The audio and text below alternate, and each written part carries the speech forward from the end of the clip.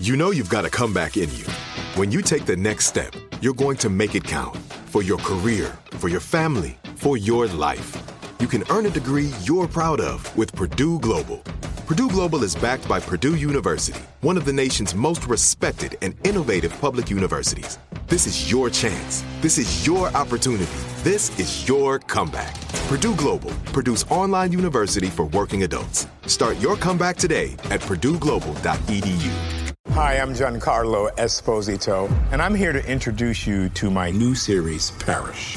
My character, Gray Parrish, was a getaway driver. I'm retired from life. You know that. He's in a world over his head. Tell me about this driver job. And he's asked to start to figure things out. I did what you told me to. He will try to do what's right and seek justice. Parrish, all new Sundays at 9 on AMC and stream on AMC+. Whether you're a savvy spender maximizing your savings with cashback rewards, a thrifty rate watcher seeking the lowest interest, or a travel enthusiast looking for extraordinary perks, Kemba Financial Credit Union has a visa to complement your lifestyle and unique needs. Apply today at Kemba.org to unlock a limited time 2% cash back on purchases and pay 0% interest on balance transfers for an entire year with a new visa from Kemba. You deserve a card that works for you. Restrictions apply. Offer ends June 30th, 2024. I'm Alec Baldwin, and you're listening to Here's the Thing. Since January, Congressman Adam Schiff of California has been the chair of the House Intelligence Committee. That position has made him a target of the president and his allies. It is an occupational hazard when you have the power to subpoena Trump business associates and 2016 campaign officials. This made him a hero to those who feel the president and the Russians have escaped accountability. The attacks went into overdrive when Schiff refused to stop investigating Russian election interference even after Mueller released his report. A decade ago, Schiff called House Intelligence, quote, the least partisan and probably the most productive of all the committees on the Hill, unquote. This year, every one of his Republican committee colleagues called for his resignation. This month, the president's re-election campaign started selling shirts featuring Schiff's distorted face. But when we spoke last week, it was Iran on everyone's mind. They had just bombed 2 oil tankers near their waters to show their power over global trade. America almost didn't get the advantage of Adam Schiff's service, at least in Congress. In college, he agonized over his life path. Would it be law and policy or medicine? I procrastinated as long as you possibly could. I took the MCATs, I took the LSATs, I applied to medical school and law school. I waited literally until I could not wait any longer. And I still remember telling my folks that I'd decided to go to law school and how I told them and what their reaction was. Because what was their reaction? Horrified. Why? They were counting on My Son the Doctor. Oh, to get a Jewish mother that close to My Son the Doctor and then snatch it away is a very cruel thing to do. My brother had exactly the opposite experience. Got into Cal, got into acting school, went to acting school. My parents were absolutely mortified. He was at acting school for about 2 weeks and he hated it. And he was very upset that he'd turned down Cal, but Cal never got the rejection letter. So my mother called Berkeley, and it was too late for him to fly up to register. So she went to Berkeley and registered for him. But I remember standing in the den of our house and telling my folks that I'd made my decision, and they were quite stoic. Why is that? And I said, well, I think medicine would be very interesting and satisfying, but when I pick up Time magazine, I never flip to the What's New in Medicine section. I want to read about what's going on in the world. It didn't occur to me until midway through my first year of law school that I never flipped to the What's New in the Law section either. Yeah. But was politics on your mind even then? I don't know if politics per se, in terms of my running for office, was so much on my mind, although I do attribute a lot of my interest in government service to growing up in Boston. We lived in Boston until my father, who was in the rag business, as he called it, was transferred out west. Growing up during the 1960s when the Kennedys were in the ether, I grew up thinking that public office, public service was a noble calling. So I think that was sort of the background. But when I made the decision to go to law school, I was thinking more that I wanted to work just in the area of public policy, even if I didn't know exactly where. I remember I went to GW, and I walked into the dorm room, and one guy was unpacking his luggage. And he said, "I'm Jeff. I'm from New Jersey. And what are you here to study?" I asked. He said, "Political science." I said, "Really?" He said, "Yeah." He said, "I'm going to be the president of the United States." We were in a 6-man suite. Number 3 walks in. Count to 3. He says, "I'm going to be the president of the United States." Everybody went to GW. Everybody went down there to do internships in the Congress, the White House, Social Secretary's office had internships you could apply for. Do you feel that some people just want nothing to do with that anymore for running for office? I felt during the Obama administration and during the first Obama campaign that a lot of young people were inspired the same way Democrats have been inspired by Kennedy and Republicans had been inspired by Reagan. Now I think that the vast reaction is just revulsion at what they see going on. The one positive that comes out of it, though, is that people have recognized that they can no longer sit on the sidelines. I can't tell you how many people have told me over the last couple of years that they have never been politically involved before, but now they realize they have to be. The new class of members is the strongest class I think we've ever had. I will hold it up to the post-Watergate class any day of the week. These people were motivated because they saw what was going on in Washington and were so distressed at the direction of the administration and wanted to do something about the present circumstances.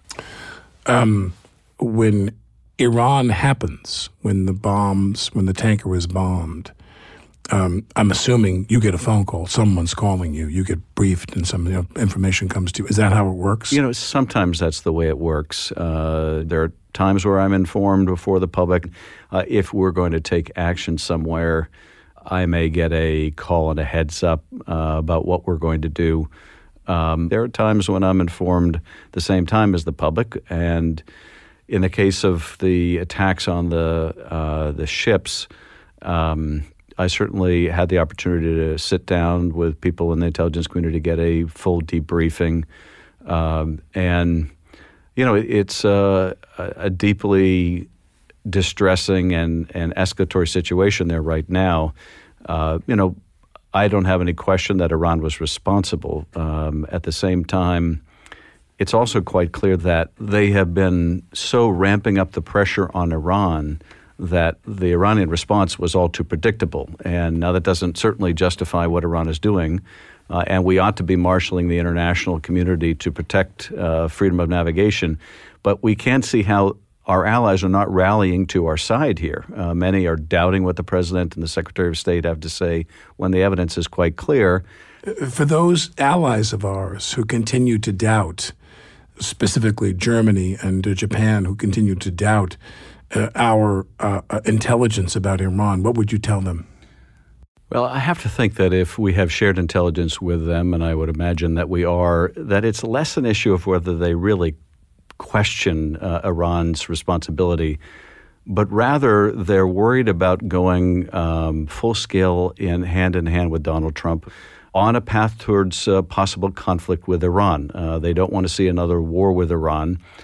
So they're deeply suspicious and skeptical of the president, of Bolton, of Pompeo, because they knew all along and felt all along and said all along, if you leave the agreement, if you take these other steps, if you designate the IRGC as a terrorist organization, if you constrict Iran with these sanctions, you're cornering a dangerous animal and it's going to lash out, and that's exactly where we are.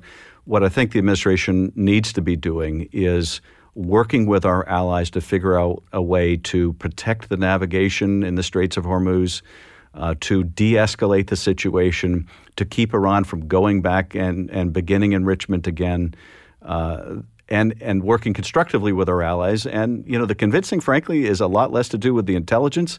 The convincing is that the administration doesn't want war with Iran, is prepared to work with our allies to try to avoid that. And now Iran is saying that, they're going to leave the agreement. They're going to start enriching uranium, which was also all too predictable.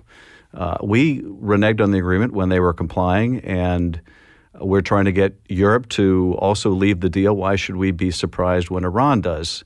But where does that leave us? This is the deep concern right now, which is it's putting us on a path to conflict. You've been in the Congress now for 18 years, 19 years. I remember when I was studying politics in Washington, they had that great line with a Southern senator. His line was, "I have the least amount of high regard for my colleague from Pennsylvania," whatever, the least amount of high regard, he'd say, in attacking him. And, the gloves are on and everybody's a little more polite. But it seems to outsiders that it's so different now. When the Republican members of your committee vote for you to resign, does that make it tough for you to go into the room and talk to them the next day? It does. I think that ever since the now infamous midnight run where our chairman went somewhere in the middle of the night and said he had access to classified information that showed an Obama conspiracy against the Trump administration, that he had to rush and present to the White House, and we learned that he'd actually gotten this information from the White House, and it was bogus. It destroyed the comity on our committee, and at that time, he was forced to step down. I think this was sort of his chance at payback. But on the issues not involving Russia, on the threat from Iran and China, the challenge of Venezuela and other places around the world, our analysis of our intelligence agencies and are we investing the right amounts in human intelligence versus signals intelligence, all of that work still goes on in a very nonpartisan way in our committee. We managed to compartmentalize our differences on Russia. And those differences are profound. But on the other issues, we're able to work together. And that's the good news. But yes. They're that professional. I think we all recognize that the job is too big and too important to allow differences, even very severe ones over Russia, to interfere with the other work of the committee. But yes, it makes it very difficult when, in my view, the Republicans on our committee view themselves as a part of Giuliani's defense team. And when you have people who are supposed to be conducting an objective investigation acting as defense counsel, it certainly makes it difficult to work together. But I would say in terms of the partisanship in the House and the relationship between members, they were, over the last couple of decades, in a period of decline through forces obviously having nothing to do with Trump initially. I think the way that the media has stratified, where people who are conservative tune into Fox and people liberal turn into MSNBC, and those who weren't sure watch CNN. People were choosing the news they wanted to hear. That was a profound departure from what had been the case before when, as I remember in college, rushing home to see Walter Cronkite's last broadcast, there were sort of a broad agreement on a set of facts. I was a John Chancellor man. Oh, were you? Yeah. So the change in the nature of media, I think, accelerated the divisions. Then the change in the way campaigns are funded, where a lot of the power left the parties and left the building and went to these groups that were on the far left or the far right. All of that contributed to a worsening of relations among members. But I have to say it took a precipitous fall when Donald Trump took office. And it's not going to change as long as he's there. I mean, this is the first president in my lifetime who I think gets up in the morning determined to find new and better ways to divide us. And it's really true that the president does set the tone. And the tone here is one of just bitter hostility. Conflict. Yeah. All I have are these lame analogies like the Wicked Witch of the West, where everyone's just cowering in fear. Do you sense from your colleagues that some quotient of them really are onto him, but they just have to suck it up and take it? Oh, without a doubt. Right. I mean, I would have to say the vast majority of them don't like what he's doing to the party, don't like what he's doing to the country. They will express their private misgivings. I'm frankly fed up with private misgivings. I think they need to speak out. But they're afraid to. Those that do, like Mark Sanford, Carolina, get attacked and tweeted against, and they lose their primary. Justin Amash, the president and his son are coming after him. And so they're just not willing to risk it. I think they want to ride it out if they can. And I do think that when this chapter of history is written, some of the most damning language will be reserved for the GOP members of Congress that refused to stand up to him. I mean, this is someone calling the press the enemy of the people, trying to do away with Congress's power of the purse by declaring non-existent emergencies. Someone who is denigrating judges based on their ethnicity. I mean, the list goes on and on. The reaction, for example, just the other day to the recommendation by not Special Counsel Mueller, a different Special Counsel's office, that Kellyanne Conway should be relieved of her post for violations of the Hatch Act. Her reaction, was blah, blah, blah. In other words, who cares about ethics or who even cares about the law?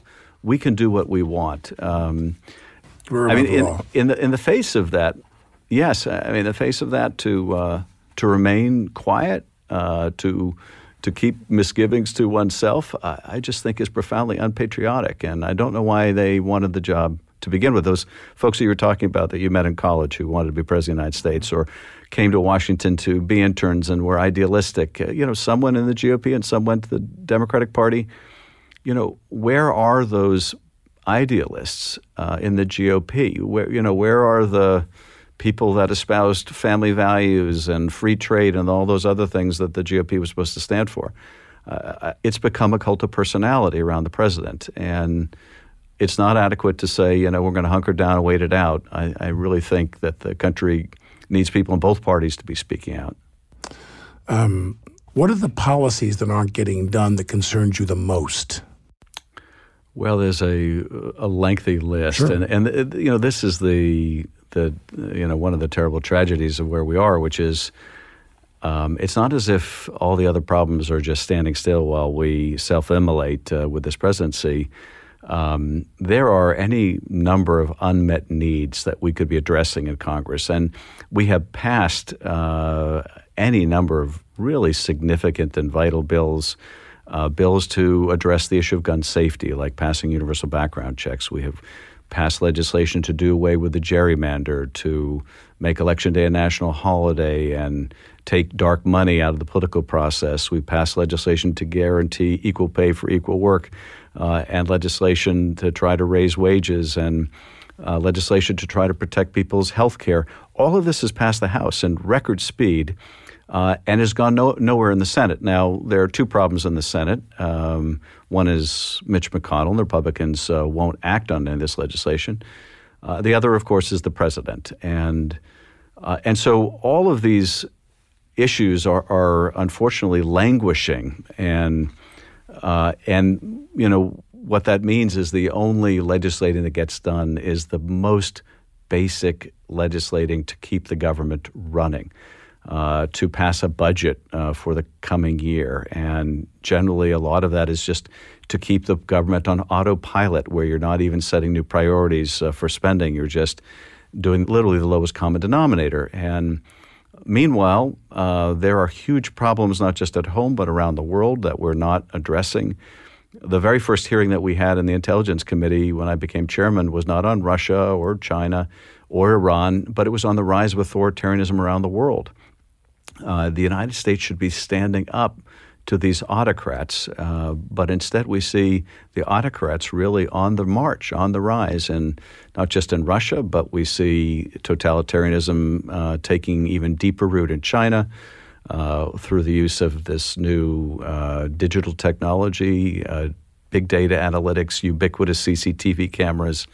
But we also see increasing authoritarianism in Turkey and the Philippines and Egypt and Hungary, the rise of the far-right parties in Poland and in Austria and in Germany and France. And these are big challenges to the very idea of democracy that our country should be taking on. Our president should be the champion of democracy. But, of course, none of this is happening while we deal with this, completely self-absorbed president who seems uncomfortable in the company of other Democrats and only comfortable with other autocrats. So the opportunity costs are tremendous while we confront this presidency. House Intelligence Committee Chairman Adam Schiff. One witness recently called by Congress about the Mueller report was Richard Nixon's White House counsel John Dean. Maybe they'd heard our conversation about impeaching Trump 2 years ago. I think it's an appropriate path because it's a constitutional path. If the system is designed to deal with a president who is not playing the game as it's supposed to be played, and that's a determination made by the House of Representatives, which is the closest to the people. My full interview with John Dean is in our archives at here'sthething.org.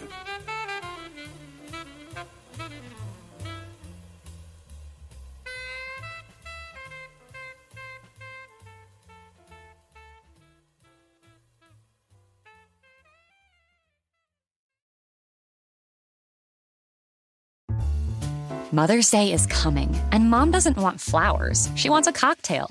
Here's a hint. Get Mom Bartesian. It's the countertop cocktail maker that creates your choice of over 60 premium cocktails in less than 30 seconds, each at the touch of a button. Flowers die. Happy Hour comes back every day. So get Mom the machine that makes amazing cocktails with real fruit juices and craft bitters. Best of all, get $50 off a Bartesian premium cocktail maker with the purchase of 1 pack of cocktail capsules. So, instead of getting Mom a reason to fill a flower vase with water, get Mom the easiest, fastest way to fill her glass with the floral notes of gin. The best cocktails are premium cocktails, and the best day to get it for Mom is Mother's Day, because you can get $50 off now for a limited time. Visit BARTESIAN.com/mother to get the best premium cocktail maker for Mom at the best price for you. Bartesian, premium cocktails on demand. Whether you're a savvy spender maximizing your savings with cashback rewards, a thrifty rate watcher seeking the lowest interest, or a travel enthusiast looking for extraordinary perks, Kemba Financial Credit Union has a visa to complement your lifestyle and unique needs. Apply today at Kemba.org to unlock a limited-time 2% cash back on purchases and pay 0% interest on balance transfers for an entire year with a new visa from Kemba. You deserve a card that works for you. Restrictions apply. Offer ends June 30th, 2024. Snag a Job is where America goes to hire, with the deepest talent pool in hourly hiring. With access to over 6 million active hourly workers, Snag a Job is the all-in-one solution for hiring high-quality employees who can cover all your needs. On demand, temp to hire, part-time or full-time. You name the position. Warehouse worker, retail associate, grocery store clerk, fitness trainer, baker, stylist, bellhop, podcast producer. Yeah, Snag a Job's got a worker for that. With our easy-to-use platform, you're able to seamlessly post and fill available positions quickly with a dedicated customer support team to provide all the help you need along the way. Kind of nice knowing you have a talent pool like that in your own backyard, right? Snag a Job is the partner you need to keep your business running smoothly. So visit snagajob.com or text SNAG to 242424 to talk to an expert. Snagajob.com, where America goes to hire.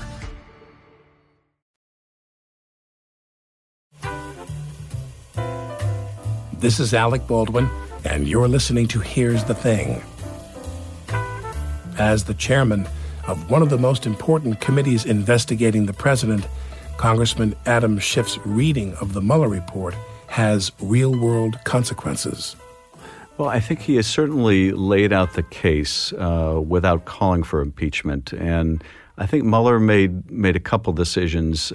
First, he made the decision to follow the Office Legal Counsel opinion that says you can't indict a sitting president. Now, I think that OLC opinion is flawed. And by the way, you know, when Mueller said during his press conference the other day that it would be unconstitutional to indict the president, that really gives a weight to the OLC opinion that I don't believe it deserves. This is just the opinion of lawyers who occupy that office at any given time. It's not a Supreme Court case. It's not in the Constitution. And I think in particular on the issue of whether you can indict a president and defer the prosecution until they leave office, that where there's a situation where the running of the statute of limitations may effectively mean that a person can avoid justice, that is a far more important consideration than the stigma of an indictment where you don't effectively give the person a means to clear their name until they leave office. So I don't agree with the logic of the OLC opinion, but nonetheless, I'm not surprised that he would follow it.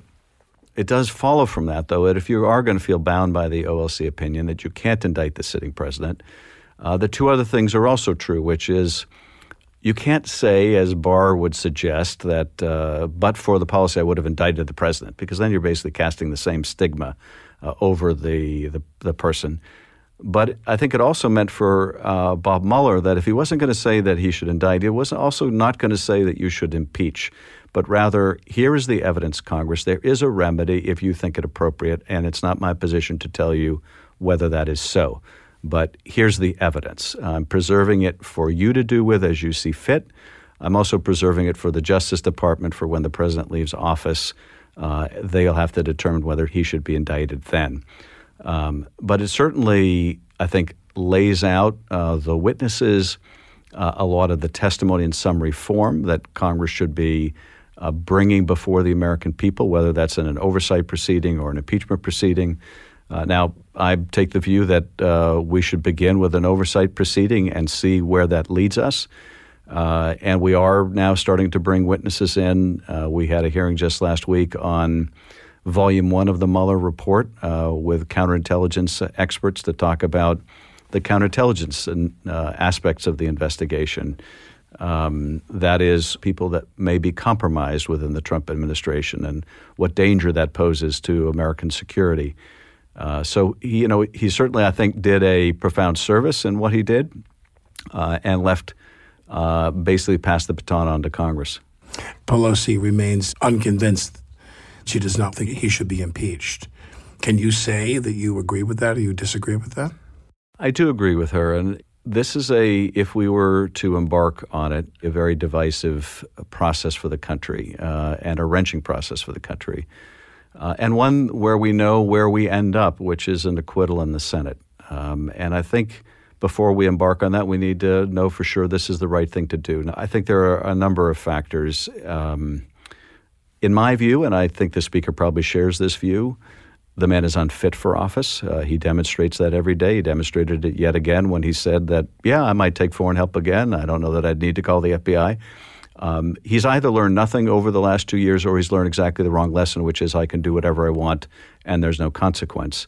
But I think the concern is that we occupy all of the nation's time for the next year impeaching the president, resulting in an acquittal. We then have a precedent that this conduct, an adjudication that this conduct is not impeachable.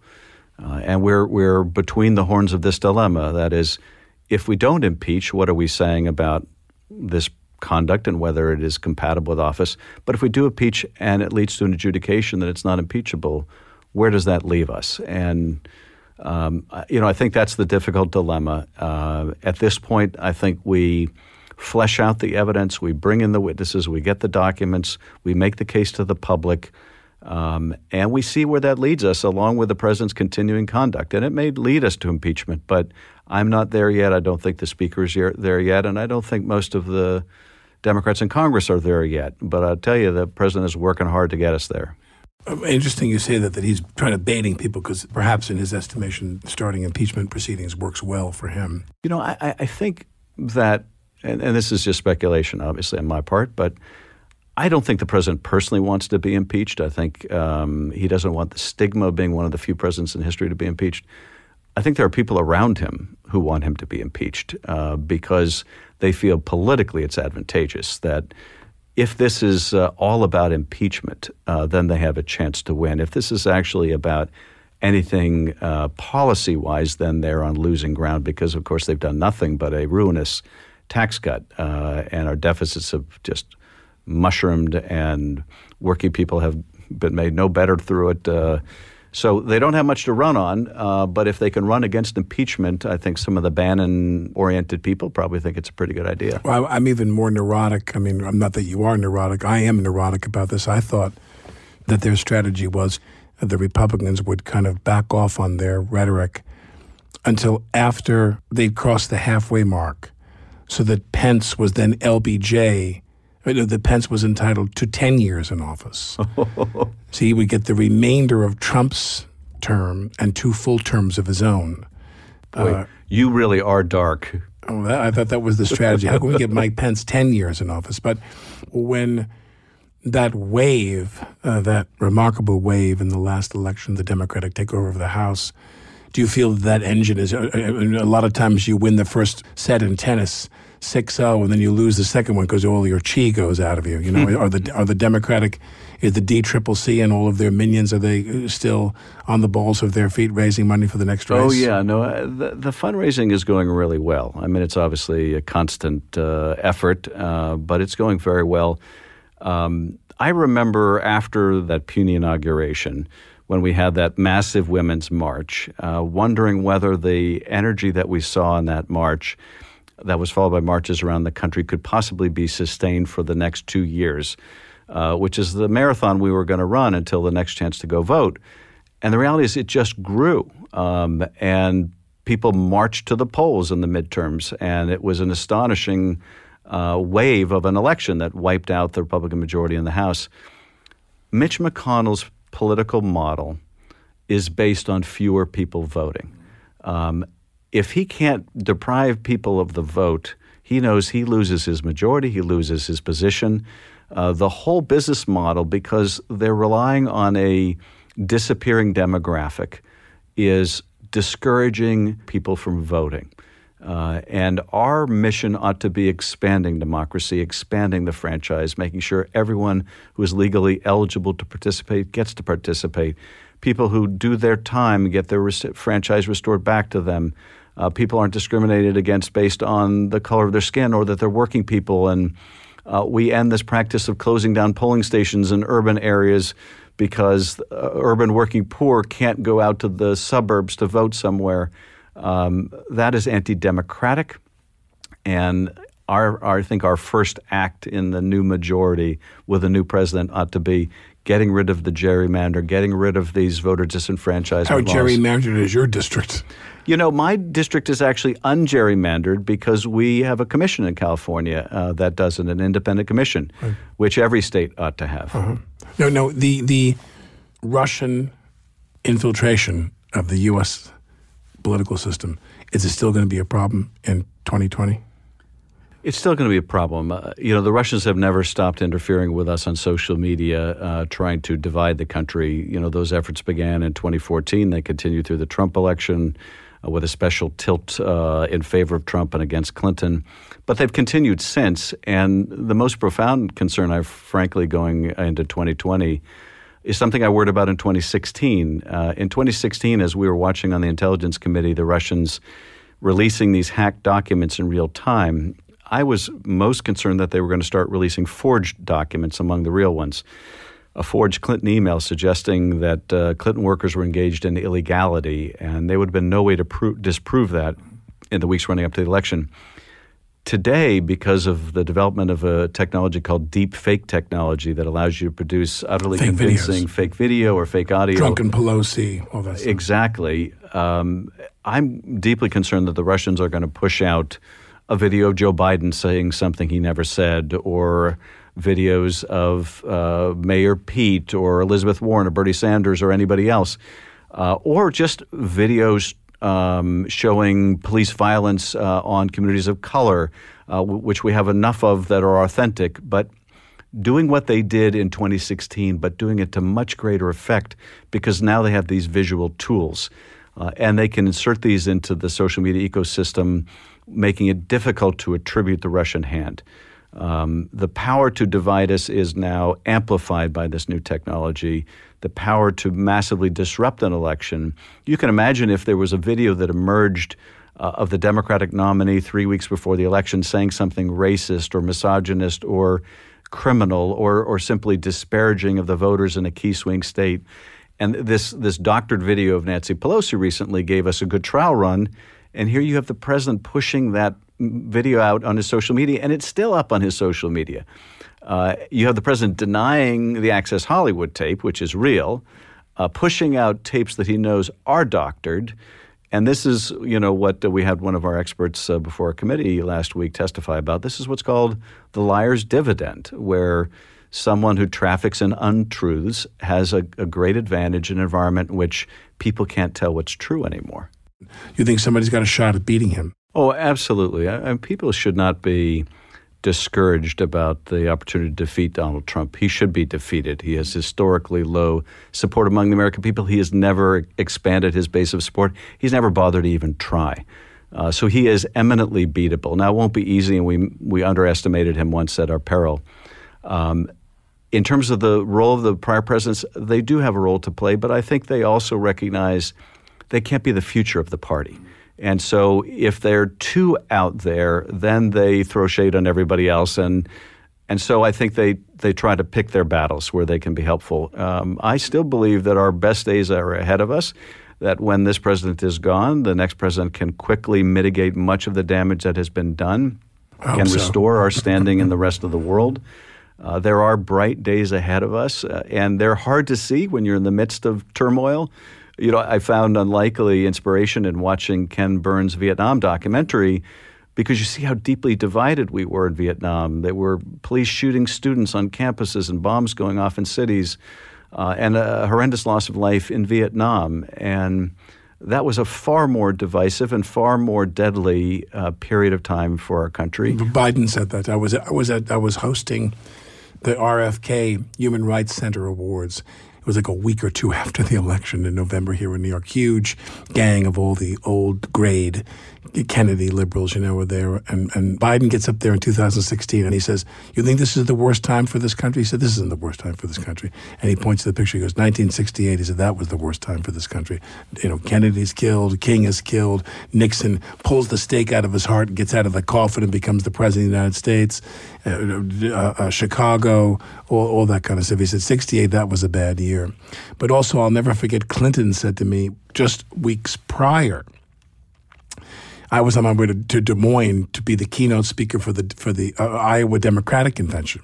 And I said, "Do you have any tips for me?" And he said, "You tell those people down there that if they think impeachment is their hope, if they're putting all their money on impeachment, if that's their hope about how to change the direction of this country," he said, "they're mistaken." He said, "They got to get their act together. They got to rebuild the party. They got to raise the money, and they got to vote this guy out of office in 2020. He said, "Don't put your money on impeachment." I think what people really hunger for is, certainly within the Democratic Party, for the Democrats to be just as tough as nails with this guy, to make the most powerful, profound statement about just how disgusting and unfit for office his conduct has made him. And people look to impeachment as the most powerful form of censure. And believe me, that resonates with me. There are a few people, I think, who feel as passionately as I do about his unfitness for office. At the same time, I think we have to be very disciplined and decide, notwithstanding, those overwhelming feelings, is this the right thing for the country? Is this the right thing for us to do? So there is that hunger for the most profound form of censure. And one of the things that Professor Tribe and others are exploring with us is there a way of using impeachment to censure in a way that doesn't require a vote in the Senate, so there is no subsequent acquittal? And I think we continue to keep our mind open about the possibilities as we do our work. But we have to do our work, and I think there's nothing that this president would like more than to be able to say, after an acquittal in the Senate, I was vindicated yet again. Yeah. The reason we have no better running healthcare system, the reason we have no reform of prescription drugs and no infrastructure bill and all the rest of this is because Democrats chose to impeach me instead of working together on this. He would love to make that argument. We don't want to give any thought to anything other than, what's the best thing for the country and let the chips fall where they may. And if that ultimately leads us to impeachment, then we impeach. But if it doesn't, then we keep our focus on our legislative agenda and also exposing the wrongdoing of the president so the American people know exactly what kind of president they have. That was Congressman Adam Schiff from the 28th District of California. This is Alec Baldwin, and you're listening to Here's the Thing.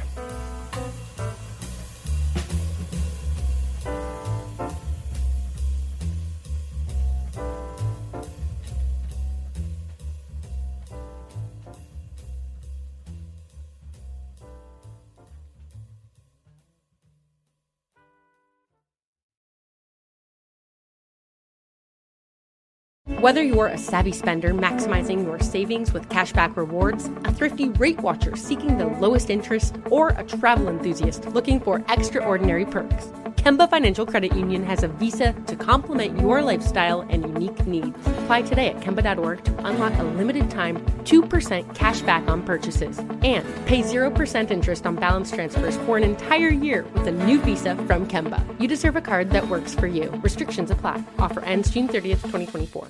Do you dream of a healthier life, but education feels out of reach? Trinity School of Natural Health makes holistic education accessible with online programs to fit your busy schedule. Trinity School of Natural Health makes holistic education accessible with online programs to fit your busy schedule. Trinity School's Certified Natural Health Professional Program is the perfect entry point to gain foundational knowledge to empower yourself, your family, and your community to live healthier lives. Turn your passion into a career. Visit trinityschool.org for more info now. Are you looking for the perfect move-in ready home this spring season? Now's the time to buy at Fisher Homes. For a limited time only, enjoy below-market interest rates starting at 5.375% APR, 6.139% APR. With these exclusive lower rates, you can save hundreds on a move-in ready home and start enjoying the benefits of home ownership even faster. Schedule your personal tour with one of our new home specialists at FisherHomes.com and make this spring the season you find your perfect home sweet home. Financing provided by Victory Mortgage, LLC, NMLS 461249, Equal Housing Lender.